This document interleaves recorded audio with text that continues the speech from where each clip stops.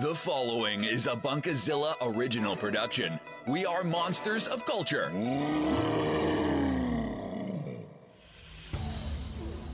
Welcome to the Big Stomp, the Bunkazilla radio show that roars at the latest stories and discussions in geek culture today.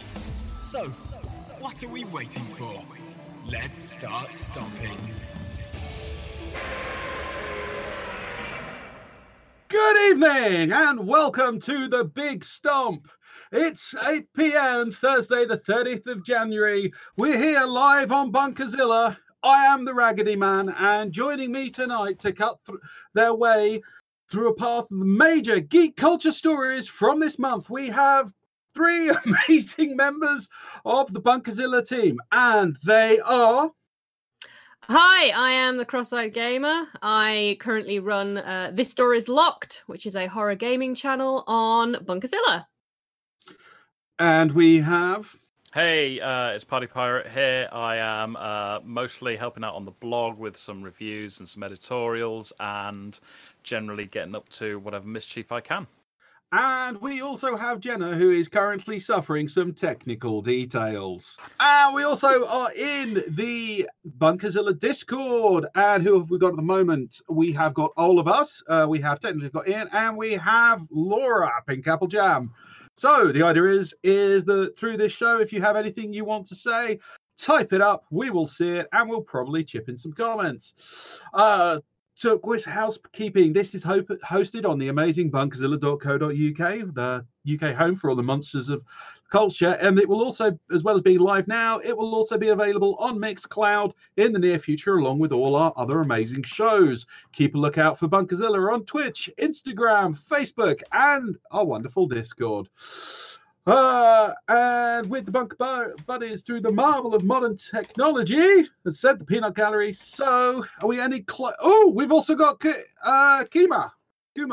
Hey, hello. Kamu. And you got me, who can't pronounce shit for shit. Right. Away from my chaunterings. Here we go. Charlotte, what's your story? Hello. Hi, everybody. As you all know, or if you listen to This Door Is Locked, I'm a big horror fan, but I'm also quite a big superhero fan. I am a big fan of the Marvel Universe and a big fan of kind of anything that involves those great comic book heroes. So my conversation to kickstart amongst all of you is centered around Jared Leto, right? Oh, God. Yes. Okay. I'm sure by now all of you have seen the Mobius trailer, which I watched the other day, came out, and it sparked something in my brain, essentially. Remembrance of teenage lust? 30 Seconds to Mars, yes. Everything else has been in, no. But anyway, my crux is this, and it's the idea that seems to have become quite prevalent, and it's turning villains into anti-heroes. And the fact that, personally, and feel free to come and all shout at me on this, I don't like it. Oh, we've got Jenna! We have got Jenna. Sorry, Continue. Victory of live. Okay, so anybody who knows anything about storytelling, and anyone who's ever written anything, anyone who is interested in writing, will understand the way you construct your stories and the characters in which you usually use. You have protagonists, you have antagonists, and mostly these are known as heroes and villains. And there are shades of grey. There are very much so. But there is already a character model called an anti-hero. Your typical anti-heroes are things like the Punisher and Wolverine and Deadpool. They are not your typical hero, but they're not a villain either. They're this grey area. But what we seem to be having now with Venom, Morbius, Suicide Squad is the idea that you have to then give villains this anti-hero treatment, and they become, rather than just being a villain for a hero to kind of kick off against, they've got this backstory and all this kind of thing.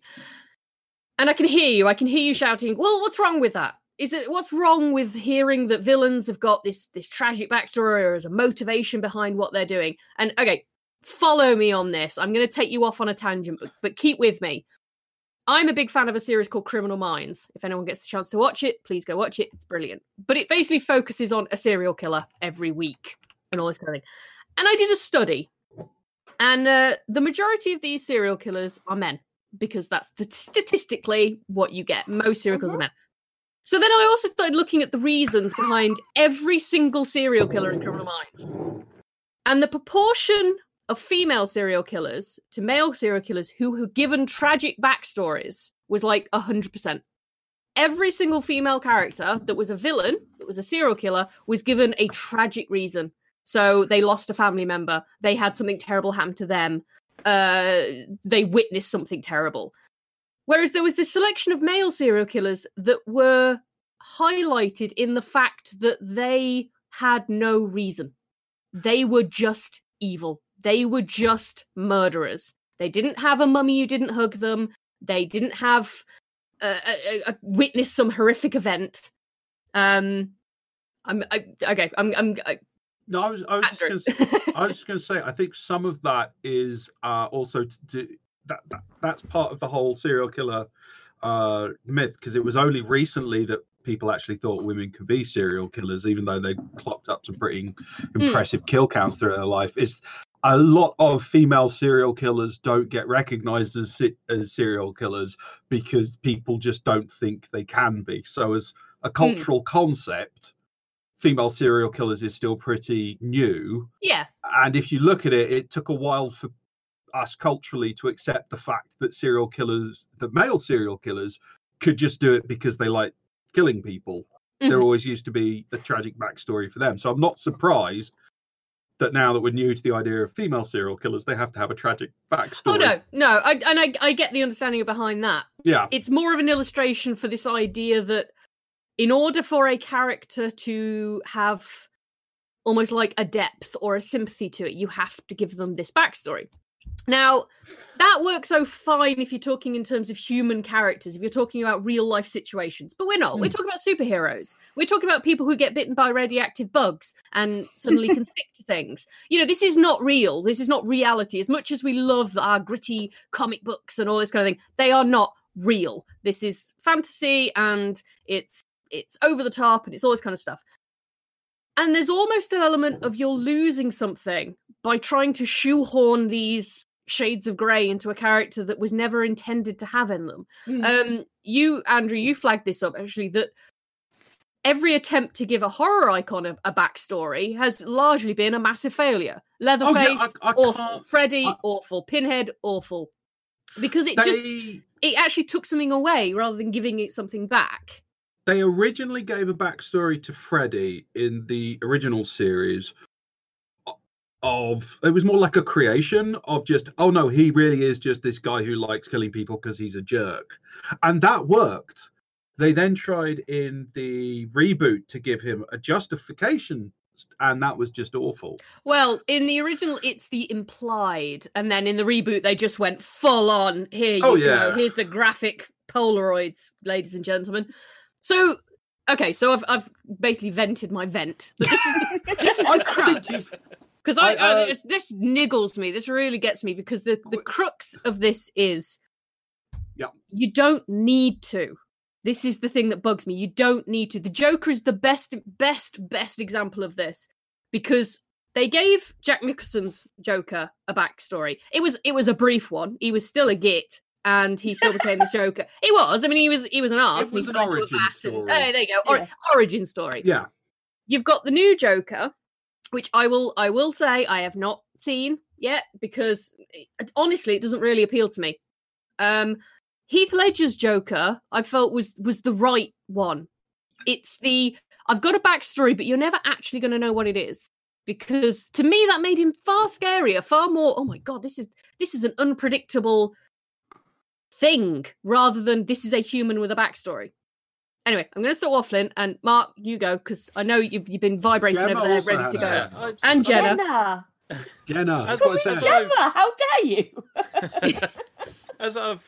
I mean, I'm listening to you, and I can't find anything I can outright disagree with, but I'm wondering how much of it is more to do with, can we explore these characters? Because what we're seeing in a lot of films are bad guys are there for one reason. for the good guys to come along and kick their ass in various levels of kickassery. Whereas actually a lot of these villains have already got some form of backstory in their original sources. And probably the only villain in recent years who's had that real sort of build-up and explanation is Thanos. He's the only one who's had the time to go, okay, look, what he's doing is completely psychotic, but in his own way, it makes sense. He's got a reason for it. He feels he's doing the right thing. You could It's say the same about completely insane. Pinhead. You can say the same about Pinhead, but the whole point of the original trilogy of that was these are fundamentally evil people and they do fundamentally evil things. Whiplash in Iron Man 2 was there just to knock Tony Stark around and bring him out of his little funk. The Red Skull was there to make sure Captain America had a reason to exist. They have very short shelf lives because it's just like, here's a bad guy that you need to go and punch in the head until he gives up. Because otherwise he will destroy America or the world or the universe. And that's all they get. So I'm wondering if there are people out there that have just seen these characters and gone, they deserve a little bit more, actually, and here's a way to tell that story. I do see what you're saying on that one, because Thanos, like you say, is a good example, because he is not sympathetic, but some people, I mean, I know some people who have been like stuck in rush hour traffic and thought, you know what, I think Thanos is onto something. And there's a logic to it as well. It's not a very good logic, but there is a logic to going, we will all die one day, but if I can halve the population, that'll slow that down. But there's a question. Do you think Thanos could have had a movie on his own? No. So this is the crux to me, is that Thanos is a different character to the Joker. A film I want to see, no, but I'd say yes. It's definitely a film that I think somebody could make.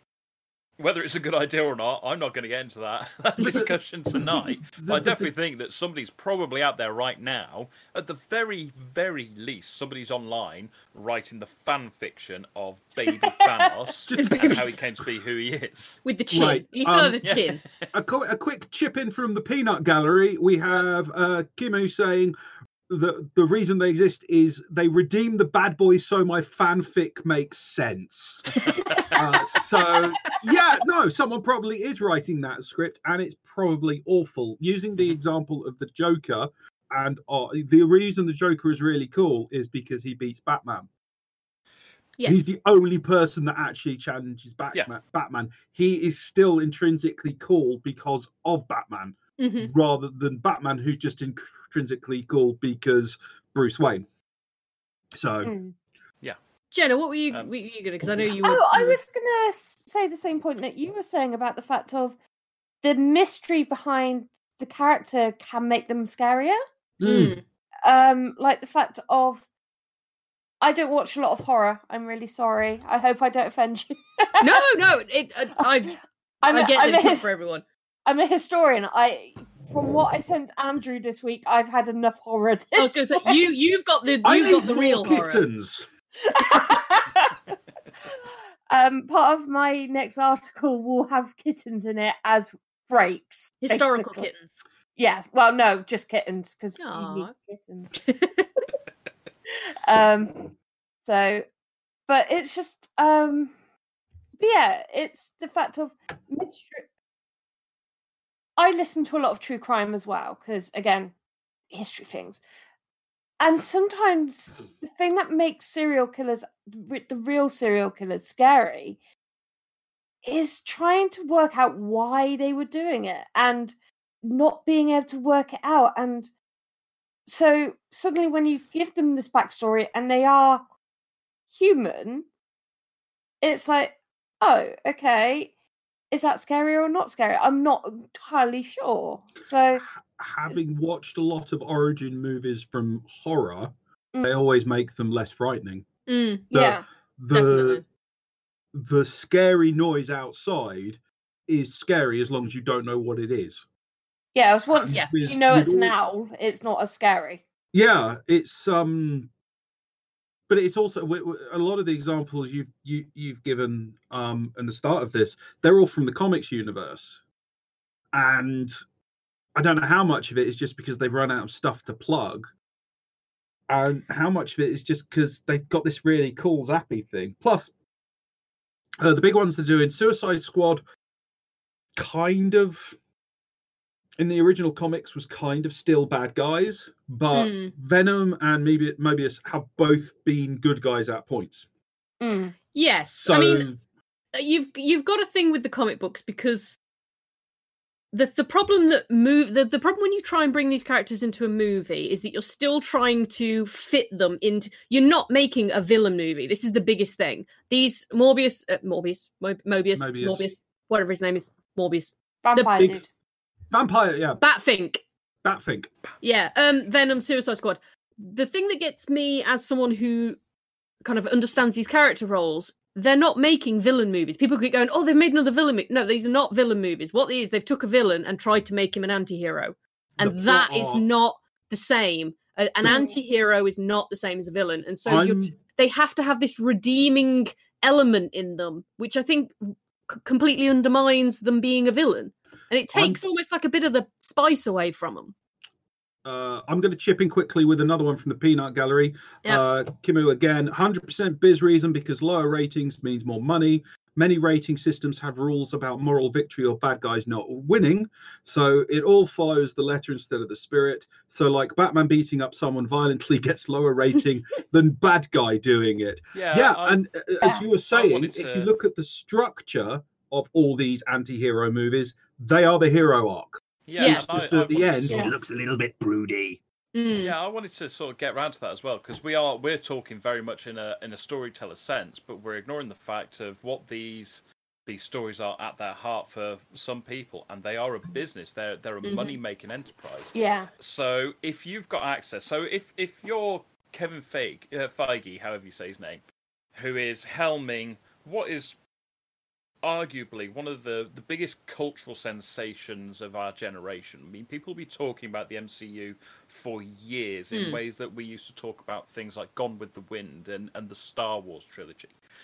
It's huge, and that comes with a massive amount of intellectual property. And someone, whether it be Kevin Feige or somebody else, is at least looking at that and going, right, how much can I get out of this? Which means every so often they're going to pull out a character who maybe didn't make it into the films and go, this would be good as a thing we can do on its own. Let's tell this person's story. And we saw that with things like Agents of S.H.I.E.L.D. and where that was meant to go when they were looking at bringing in the Inhumans. And we saw it with how they've tried to retell certain stories from things like the X-Men because they can't do the mutant story. Yeah. So they've brought Quicksilver in to admittedly have the shortest stint as an Avenger. It was the fastest. It was the fastest for more reasons than what you would have thought. In Quicksilver years, he was 107. Yeah, right. But part of it is there because they sit there and they go, look, we've got this person, this thing, this story, and we haven't made a single dollar off of it yet. And if we're not making money out of it, it's useless. So let's get out there and tell that story. Whether it be as a movie or an origin story, or let's turn it on its head and turn this villain into an anti-hero or at least a bad guy you can relate to. The other side of that is if you can make anybody someone you can relate to, the first thing that happens after that is you turn around and go, wow, I need to find out more about this guy. And you dive straight into that lore. And there you are. The movie has got you into the lore, and now you're reading the comic books. And as a business decision, it just makes a lot of sense, really. I agree with you on that. Although my argument on the flip side of that would be, but is it that people have got bored of heroes? Is that what it is? Because it's not like they've ran out of heroes and they went, oh, okay, we better go into the bad guy pile because we've run out of hero pile. So they've specifically gone and picked characters that aren't even. I mean, Deadpool. I just think it's a bit of I'm going off in different sentences here, but I think it's almost like they've not quite got the understanding of the difference. So they've gone, oh, okay, Deadpool, without question, one of the biggest movies, not just of superhero-dom, but generally. Huge movie. R-rated as well, which was barriers broken. And they went, right, all the other heroes don't like him, so he must be some kind of villain, so we know that bad guy films work really, really well. but Deadpool is not really the typical villain. I mean, I know he does horrifically villainous things, but he's not really, because you still see this little nugget of that he's a half decent guy, even though he looks like a scrotum. So it's, but these characters they're now picking out, although like you said, Venom and Morbius have been heroes. But I think we are going to. I mean, the Joker has never been a hero and will never be a hero. I know some people in some iterations he's had redeeming glimmers, but he's supposed to be the ultimate anti-Batman. I don't think it's devoid of morals. We're doing this because we're bored of them. I think it's because movie studios are clever enough to go, wow, we've been doing a lot of hero stuff. If we keep doing this, it will be boring. So what we're going to do is let's release this one. It's a refreshing. And the other thing it does is in a place that's saturated. I'll wrap this up now. In a place that's saturated with superhero movies, this is something different. Come and see. Mm-hmm. All good thoughts. Final thoughts going to go to the Peanut Gallery from Laura Watton regarding true crime. For me, it's the audacity of someone actually following up on their thoughts and visions, which is why Mindhunter, for me, was so fascinating as it handled the fallout as well as the criminal investigation process. So good stuff. Bad guys. Yeah. Villains. Anyway, that was that. Stomping up next, we have Mark. Mark, what do you want to stomp on? So, the video game world seems to be largely pressing pause or kicking the can down the road recently. So, we have had so many announcements, really. So, just the quick recap that I've got at the moment. Final Fantasy VII Remake, the Avengers computer game, Last of Us 2, Cyberpunk 2077, all have had their releases pushed back. Dying Light 2 has been put on indefinite hold from what I last saw. With all of the studios and the producers and the developers turn around going, it's not there yet, we need more time. Now, when I first thought of this subject, I was like, this is great. As a consumer, this is great for me. Because now I'm certain, as certain as I can be, that I'm not going to get a half-built game. And I'm remembering experiences I've had with, like, Fallout 76, where I had the game preloaded and ready to go, and then, because Bethesda hadn't got their stuff together, it deleted itself so it could reinstall.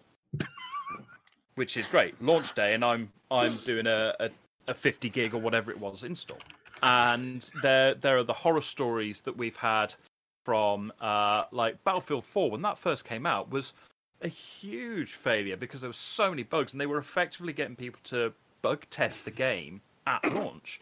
And more recently we've had the Borderlands 2 VR, which has been fairly well received on the PlayStation, but on PC, because it's a console port and they're not all that ready to go with the actual VR tech that's available for PC, there's a lot of people going, this is good, but it's not good enough.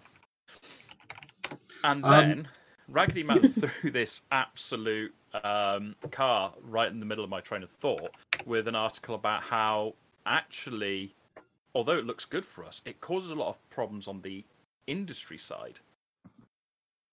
In that it means people are now under pressure and they need more crunch and they're doing more overtime, and because they've already delayed it once, they sit there and feel we can't do that again. We need to get it done this time. So I wanted to see what people thought about these delays, because my original thought was, this is only good things. This is only good for everyone.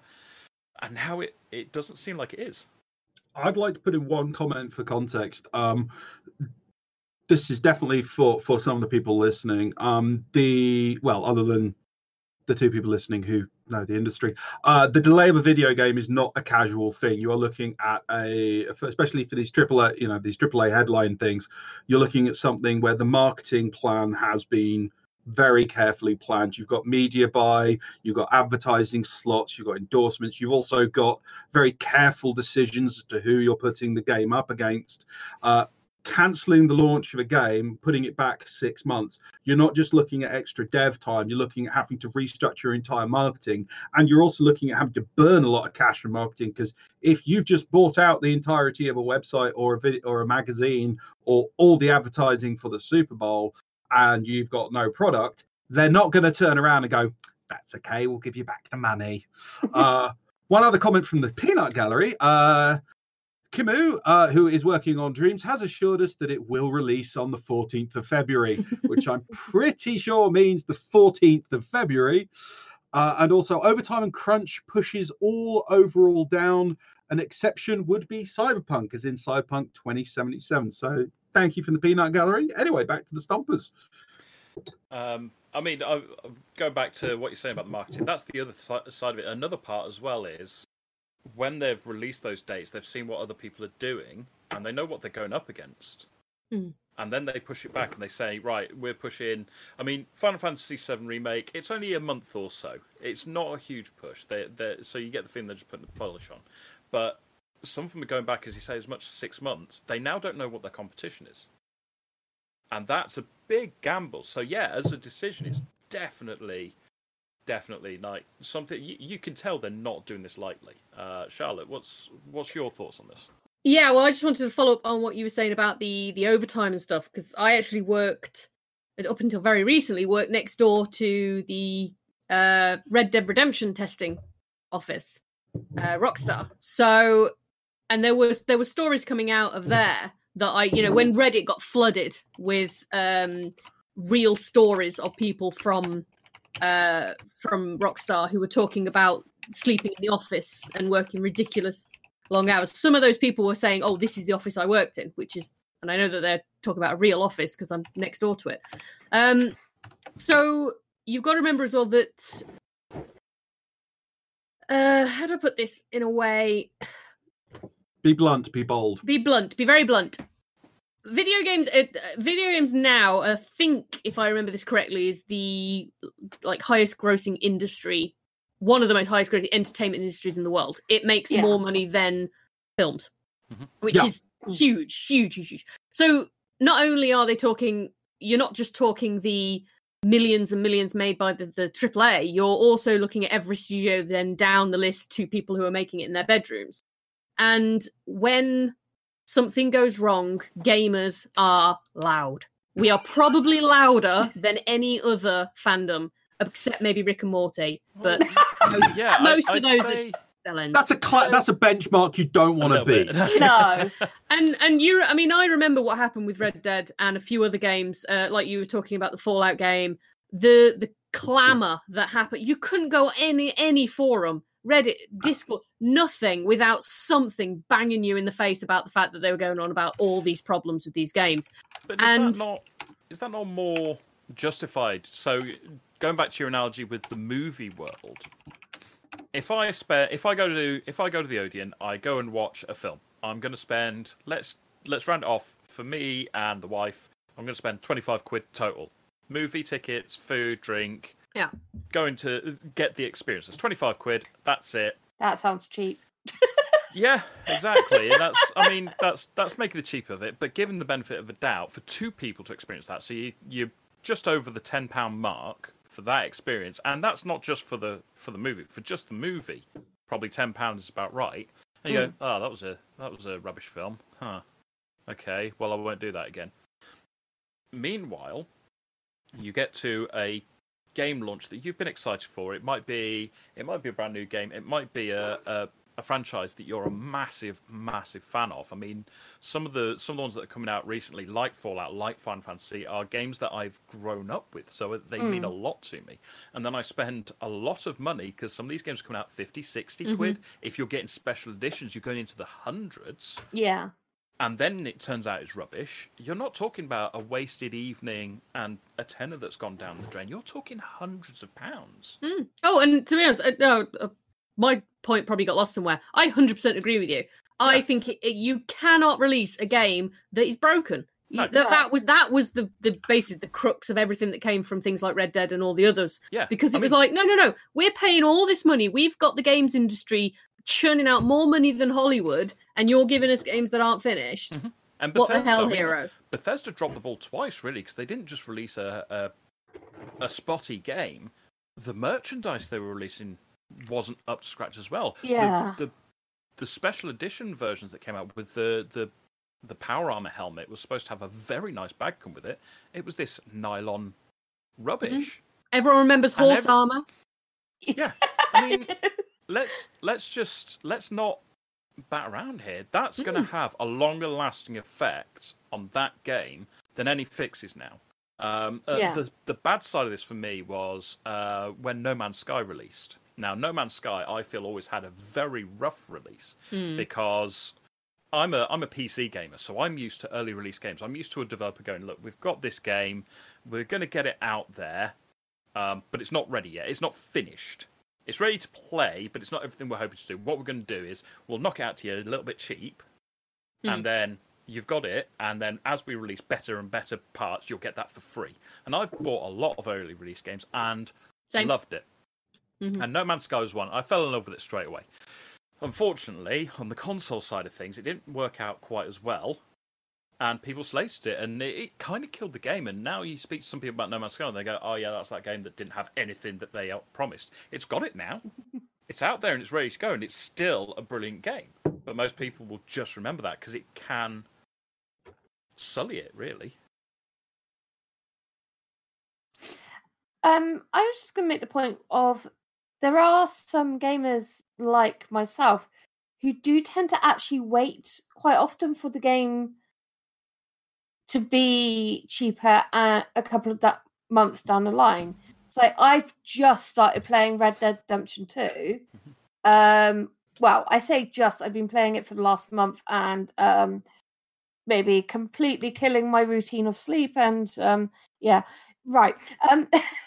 so for me, the pushbacks don't matter so much because I'm getting to games late. I'm very picky about what I play because I play collectathons. I play things mostly, again, to do with history.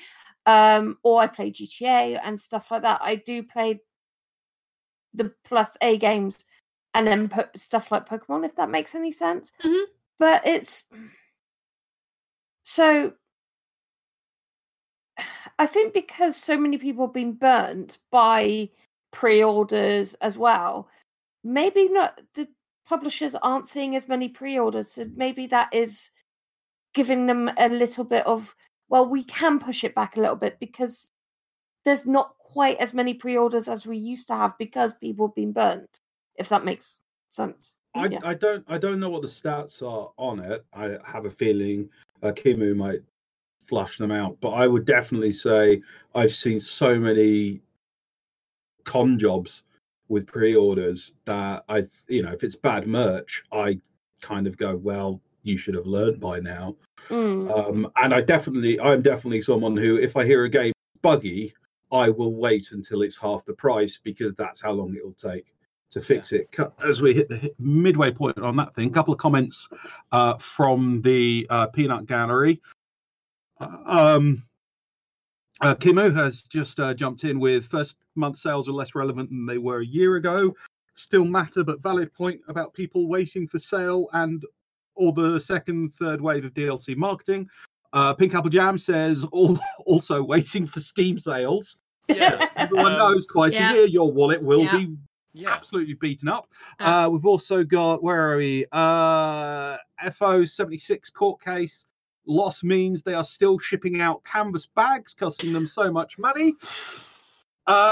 Laura thinks movie industry has less than a century of experience, so in my opinion, it's unfair to compare to games. I also think it is the games industry makes a lot of money, but it also spends a hell of a lot of money. So it's not apples and oranges. There are comparisons. Yeah. That was a loose comparison in terms of how people spend their money these days. We've got a lovely link to a thread from Kimu about the Cyberpunk crunch, and that's going to be going in the show notes afterwards. Continue.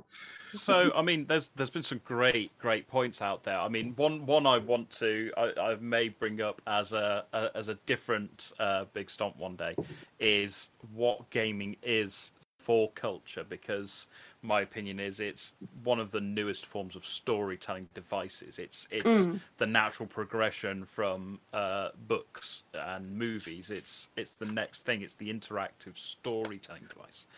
But that's a conversation for another day. stuff like Jenna was saying about waiting for sales, yeah, that's something I do most of the time. The last 2 games I've bought pretty much on release have been, one because I was gifted it, so I didn't pay for it. The other because it was Borderlands 3. It's frankly a game I've been waiting for ages, and I managed to get a decent price for it. I managed to find, like, I had a voucher lying around, and it was ready to go effectively. So I was ready to sort of go, do you know what? Okay, technically, if you look at the receipt, I'm spending 40, 50 quid. Actually, it's not cost me that much. I'm totally a fan of doing things like waiting for a Steam sale. Absolutely. Because last time I went real crazy on the Steam sales, I probably spent 30, 40 quid, and I got hundreds of pounds worth. And that leaves me sat there going, why should I spend full price for this game when I know that in 2-3 months' time I'm going to get it at half the price or less? It doesn't lead to it's not like a movie where you walk around going, I've got to worry about spoilers here. I've got to worry about if I've seen that thing yet that people are going to talk about. Because you can't do that with a game that's going to be 100 plus hours of gameplay. It's not going to have that same effect as one moment from a 2-hour film. The other side of it as well is games don't just flare up and then go like movies do. They're not in the cinema for 2-3 months as the next big thing, and then they die out until it hits Netflix or Sky or wherever it goes to after that. Yeah. So there's a lot more opportunity for you to turn around and go, I'm not overly worried. The other side I wanted to come to with the delays that we were first talking about is where the risk can start to go wrong. So Dying Light 2, as I said, has been put on indefinite hold. We're not sure what's going on with that. One that just kept getting pushed back and turned out terrible would have been the Duke Nukem game. That took 13 years. Absolutely dire. Was, when it was released, massively, massively overdeveloped. So many great ideas given too little time. I'm an old man nowadays, so I remember being fascinated when Duke Nukem hit its 3D era. And it was just such a great, fun game. To watch it be delayed for so long and turn into that, for me, was just disappointing and disheartening. So one side of me, as I said right at the start, one side of me hears these delays and goes, yes, good. Don't give me a game that doesn't work. The other side of me goes, but for God's sake, release it soon. Not just because I want to play it, but also because I don't need to see this get into development hell, to get into that little cycle where they're always going, we just want to do that little bit more to it.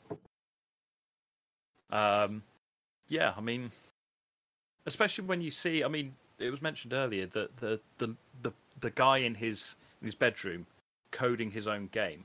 So an example I've got of that I play every so often is a VR game.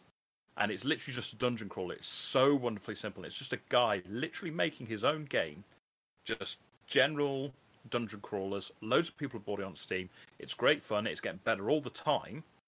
And you can almost see someone like Bethesda or EA Games or Activision or one of the big studios getting an idea like that, seeing the simplicity and going, that needs something else. And you're like, no, it doesn't. This is perfect. I go into a dungeon, I kill a goblin. This is the element of gaming. This is all I want right now. I don't want a massive storyline, and I certainly don't want microtransactions and DLC. This is what I want to do right now. When I walk into that thing, I want to hit the goblin with a big stick. And they'll go, yeah, but you can have all sorts of different shiny sticks. And then you can have all sorts of different shiny goblins. And maybe you'll have different skins that you can't see but look pretty to other people. Which means we'll need to make it multiplayer. And then we can sell all sorts. And you can see those thought processes happen in games. It works sometimes. You cannot deny things like Overwatch have worked. They have. But I'm going to look at these games and I'm going to think to myself, we're going to have to wait and see if this delay was worth it. Good points there. Thank you very much from that. So, turning to the peanut gallery, here we go. Starting with Kimu. My rule is never buy on sale, only on the day I'm going to play, and I'm spending less and playing more. Laura followed that up with also hands up who solidly played all the games in their Steam library.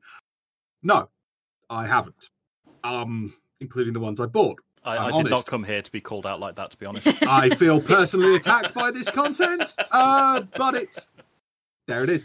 This is making me feel bad because I have like one game on my Steam account. Have you thoroughly played it?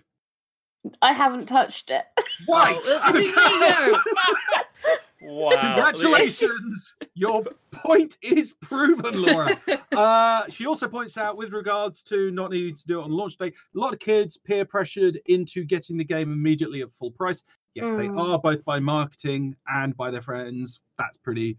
There is, Kim comments, there is a cultural event around a launch, especially with Twitch multiplayer. That is true. And from Naked Fairy Godboy, yes, I prefer my devs alive rather than work to death due to crunch, but I may be biased. Yeah, depends on the dev. I've met a couple. Some of them are absolute dicks. Not the ones in the forum at the moment. But anyway, moving on. We now come to the final stomp of the day. Just a quick reminder, if you are enjoying this, please share the experience with your friends. Tell them about the podcast, tell them about the channel. And there are more geek articles with us talking about this kind of stuff on bunkerzilla.co.uk. Anyway, that's burning into our hour. So, final topic. Go for it, Jenna. Hi. So, first off, I'm just going to say sorry for all the technical stuff earlier. But yeah, now I can actually hear you guys, which is wonderful. So the topic I was bringing today is basically, I only just got to see Star Wars like last week because, as many people know, I have a kid. So trying to get babysitting and making the stars align just right so I can go out for an evening can be a miracle sometimes. So we got to see Star Wars last week. And going in, I knew already about Finn and Poe not being a couple. But when I went in and I watched the film, I could not help but see every single moment them two had was basically going, we're a couple. And they basically added two female characters that just felt kind of like no homo. Very quickly. Are you effectively saying they were a spaceship? Yes, they were. Yeah. That's the last we're hearing from Party Pirate on this show ever. It's just... And then I go and read about it because that's what I do. And the cast are saying they wanted them to become a couple. And apparently... I've read somewhere that also J.J. Abrams wanted, but it was Disney that stopped them, basically because of overseas markets. And we're getting to a point where we need that representation in the big films. They still had a LGBT moment, but it was two women quickly kissing that you could see obviously could get cut out for China and Russia, where they have issues with this sort of thing. You mean where the horrible bigots? Yeah. And it's just... I want to see couples like Finn and Poe actually start happening, and LGBT representation happening that isn't hyped up in the media like they did for Disney's Beauty and the Beast. With the character of LeFou, they kept saying, "Oh, we've made him an LGBT character," and unless you knew that, there's maybe 2-3 moments that you could go, "Yeah, he's gay," basically. And that was about it. Valkyrie, Thor 3. Yes, and that was another one. They wanted to make a bi. Great. but she doesn't snog a woman. I'm not saying that's the only way to be bi, but when it's never actually comes into any part of it, she could have, I don't know, that failed on that one miserably, and it annoyed me. Which one was that? Yeah, go ahead, Sean. Okay, I'm pointing at screens. I know, but we're all on a I can't see where you're pointing. I mean, I'm with you on not seeing. I still haven't seen the last two Star Wars. I know what everyone's talking about. Because I don't mind spoilers for Star Wars. You know, I just don't go to the cinema because I'm not a big fan of other people. So I get completely where you're coming from. It's they're doing it in a well, blink and you'll miss it, but we did it, so you can't say that Disney doesn't support this. And actually, I think as much as you're saying, it is all about money and all that kind of thing. And although they're focusing on things like China and Russia, which I know they get a lot of press when they start editing things out. It's been in the news about Steven Universe, for example, that had tons edited out. That even got edited in the UK. Yeah, I mean, but actually, you'll probably find for Disney, and I may be wrong here, it's that please won't someone think of the children argument that always pops up when people are talking about Elsa having a girlfriend in the next Frozen. Everyone was saying, she's the perfect, she'd be great for it because the first film was not about... Yeah, or why can't this happen sort of thing. And Disney's keeps blowing its trumpet about, but look what we're doing. They made a big fanfare about, now I can't remember which order they came out in. I think it was Merida in Brave, who was the first Disney princess to not have a love interest, I think. Now, someone in the peanut gallery, feel free to come and yell at me at that. I think she was the first princess, or Disney princess, and I'm doing the quotation marks. The princess reign. Who didn't have, the story was not centered around a male love interest, it was centered around the relationship between her and her mother. And then they had Moana, who was, again, a princess who doesn't end up falling in love in the end, and they had Elsa in Frozen, because I don't really class Anna, because she kind of ends up with the reindeer chap. But they love blowing their horn about that. Look how inclusive we are. Look, we've made a female character who doesn't need a man. And it's so that's your two default settings for women, is it? That they either need a man or they don't. And that's it. I'm going to make one observation that is their benchmark. And frankly, it's that is quite an achievement for them. Yeah. I mean, to have a character that's kind of not... Yeah, it's the absence of LGBT. It's no, look, we're covering it. No, to not have a female character fall in love with a man is not explicitly saying that they are then a lesbian. But they're almost saying, it means the same thing. No, it doesn't. Oh, quick comment from the Peanut Gallery. Kimu, who we're probably just going to get on the show at some point. It'll save time. Actually, not right about Disney. Look at Disney Kids shows. Tons of gay stuff. Mostly foreign markets and adult market. That is an interesting one. That's basically suggesting kids just go, okay, adults get really upset about it. Which I know there was some Nickelodeon. Was it Nickelodeon? Disney Channel that has. It is apparently the TV shows are a bit more liberal than the films. Yeah, I am mostly talking about film. TV, they have started going out and making things broader. As someone with a child, I see that a lot, especially going back to stuff like Steven Universe has amazing representation. But at the same time, it's that kind of, unless you know what's going on, you could kind of ignore it still. And then we're getting shows like, I can't remember what it's called, but has an actual out gay character that is on, I know it's a DreamWorks program, but I can't remember what it's called. I'll be quiet now. No, it's your topic. You get to say what you want. I was simply going to observe that I think some of it is to do with, it's like the sex jokes in The Simpsons. Yeah. Yeah. Unless you know about it, it's going to go over your head because we're talking about kids shows. Yeah. All the filthy comments from The Simpsons are going to go over your head unless you know about them, because that's the point. So I think that is fair on their part if it's a kids show. Yeah. So that's my 2p, if you know. So, I mean, I was just going to pipe in here because, like, I came out really late when I came out. I think I was into my 30s by the time I actually said to myself, let anybody else, I'm bi here. So having characters like that when I was a kid would have been so different for me. Would have been something else. Would have helped me in so many ways. Or I'm going to play a bit of devil's advocate here, though, because I wonder how much of it is self-imposed. I wonder how often, because these studios have done these things, and they've not got it quite right. They've got what they know, and because we are talking about largely straight film creators, they've done maybe their best to get some inclusivity in, and then the community's turned around and gone, what the hell is that?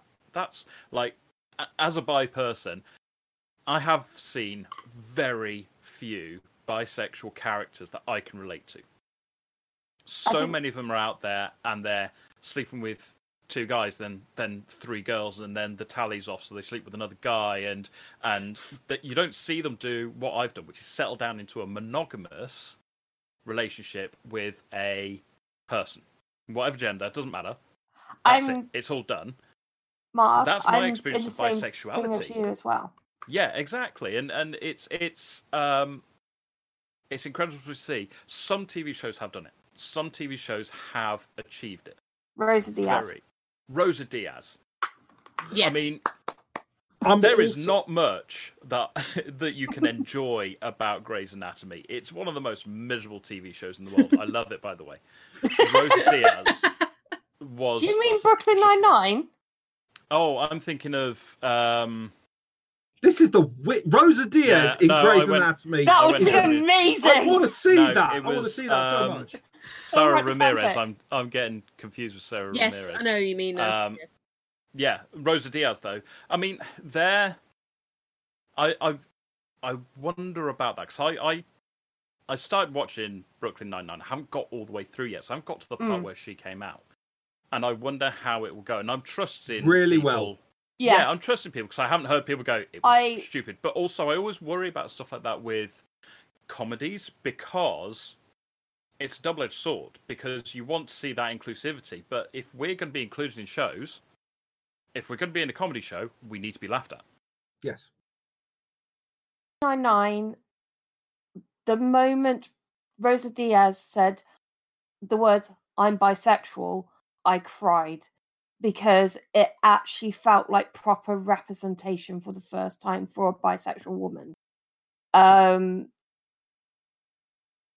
Because people like us aren't represented because we're a bit too complicated sometimes. Because it's like, because I get accused by the LGBT community of being straight because I'm in a straight-looking relationship with a straight man. But I get accused of being just trying to not be straight by straight people. Like, oh, you're just saying that you're bi and stuff like that. And it's just like, no, and having to explain myself over and over again. It's like, just because I'm saying I'm bi does not mean I'm going to cheat on my husband. I settled down with my husband because I am in love with him. And I have his child because I love him and I love her now. And then also, that's the other issue, is that I've been told off by my parents for actually introducing LGBT issues to my daughter at the age of 5. I'm like, well, I'm not telling her how everything works. I'm telling her boys like boys, girls like girls and boys can like girls and boys. Some people are not the gender that they were born as. And she knows gay people, she knows lesbian people, she knows bi people, she knows for a fact that I'm bi, she knows trans people, and she can get pronouns correct. And this is how we get rid of the hatred. And the representation is part of it. One of her actual favourite books is Marlon Bundo, which is a book that came from Last Week Tonight. And it is absolutely amazing. Yeah. I bought it as a joke for an Easter present for her, and she absolutely loves it. And there is an amazing story in there that is about love and also about voting and saying, look, we can change this because all the animals are going to vote out the stink bug who looks suspiciously like Mike Pence. So, yeah, it's... The next generation is going to see a big change with LGBT issues, I think, because there are more parents like myself who are open about it at a young age. So to her, it's just going to be normal, which is going to be the best thing. One thing I'd like to say, Mark's comment about Rosa Diaz. Rosa Diaz was, in my opinion, speaking as a non-LGBT person, I thought her presence in Brooklyn Nine-Nine was handled brilliantly because her coming out wasn't treated as a joke, and her situation as a LGBTQ plus person in a predominantly heterosexual, and especially in that show, very prescribed heterosexual environment, that wasn't handled as a joke. However, the experience of being a bisexual person and the inherent comedy of the absurdity of life around that was brought out. There were jokes about being bisexual. There were jokes about the experience of it. They weren't at the cost of being bisexual. They were just like, hey, here's something stupid about being bi. Yeah, they're like the jokes they make at Hold for being gay. Yeah, it was more the absurdity of the things he often got thrown at him when and it was like, well, it's not just the saying absurdities of that. It's all, it's the absurdities of the community she's in. It's the absurdities of the lifestyle and the world she's in. It's not just I'm probably going to use the wrong words here, but it's not just like all about making jokes out of people that are bigots. It's also just making jokes out of the fact that it's a part of her life, and humans are inherently bloody hilarious. Because have you seen what humans do? We're weird. Yeah, and that's great. I mean, I can definitely Laura Watton in the Peanut Gallery, and I'm sort of stealing your job here. No, do it. But Laura Watton has turned around and said that Brooklyn Nine-Nine handles so much heavy stuff, and I have seen some of it. I mean, just some of the normal stories. And when I started watching, like, first episode, I was like, this is generic sitcom. And by episode 2, I was like, I was completely wrong. Yeah, I completely agree with that. I've got the other side of the coin from Jenna on that, as I've not seen a bisexual guy in TV that I can relate to. I've not looked at them and gone, wow, that's me. And that makes me think, yes, we do need more representation. Good stuff. Couple more comments from the Peanut Gallery, unless any of you guys want to come out. Yep. No? Okay, fine. Only me. Naked Fairy Godboy says, I hope the devil pays well for legal representation. It's reasonable hours. They're not bad. Camus comments, that Roma Diaz would indeed cut up a bitch, which is a fair comment. But a lot of kids shows in Western markets are very progressive. Look at Disney kids TV lineup over the last decade. Kippo and Wonder Beast have a wonderful gay moment. That's from DreamWorks. That was the show I was trying to bring up. Yeah, it's available on Netflix. That's the other thing. Netflix is allowing a lot of kids shows to be more experimental because they're giving them full seasons to do. They're also as Kim points out, TV shows have longer run times to handle complex character developments. And her final comment is halt hula hoops, which frankly is true.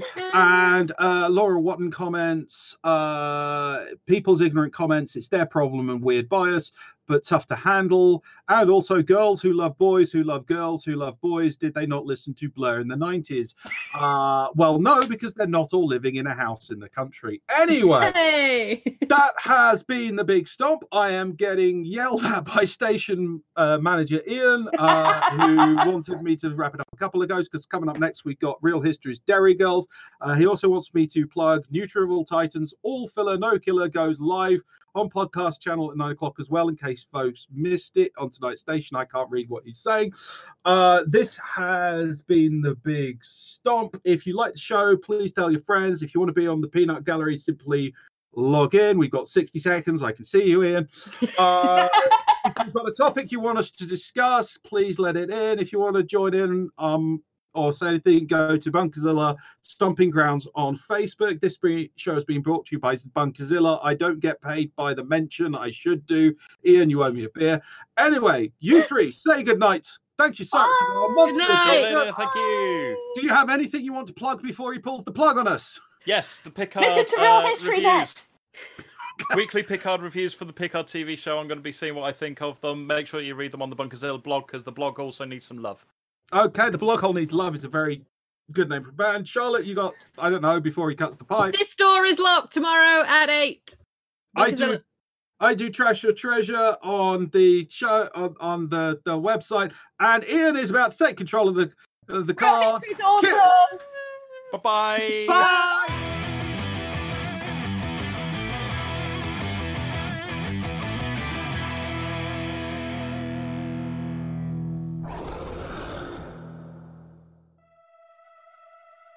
Enjoy the show? Discover more Bunkerzilla originals at bunkerzilla.co.uk.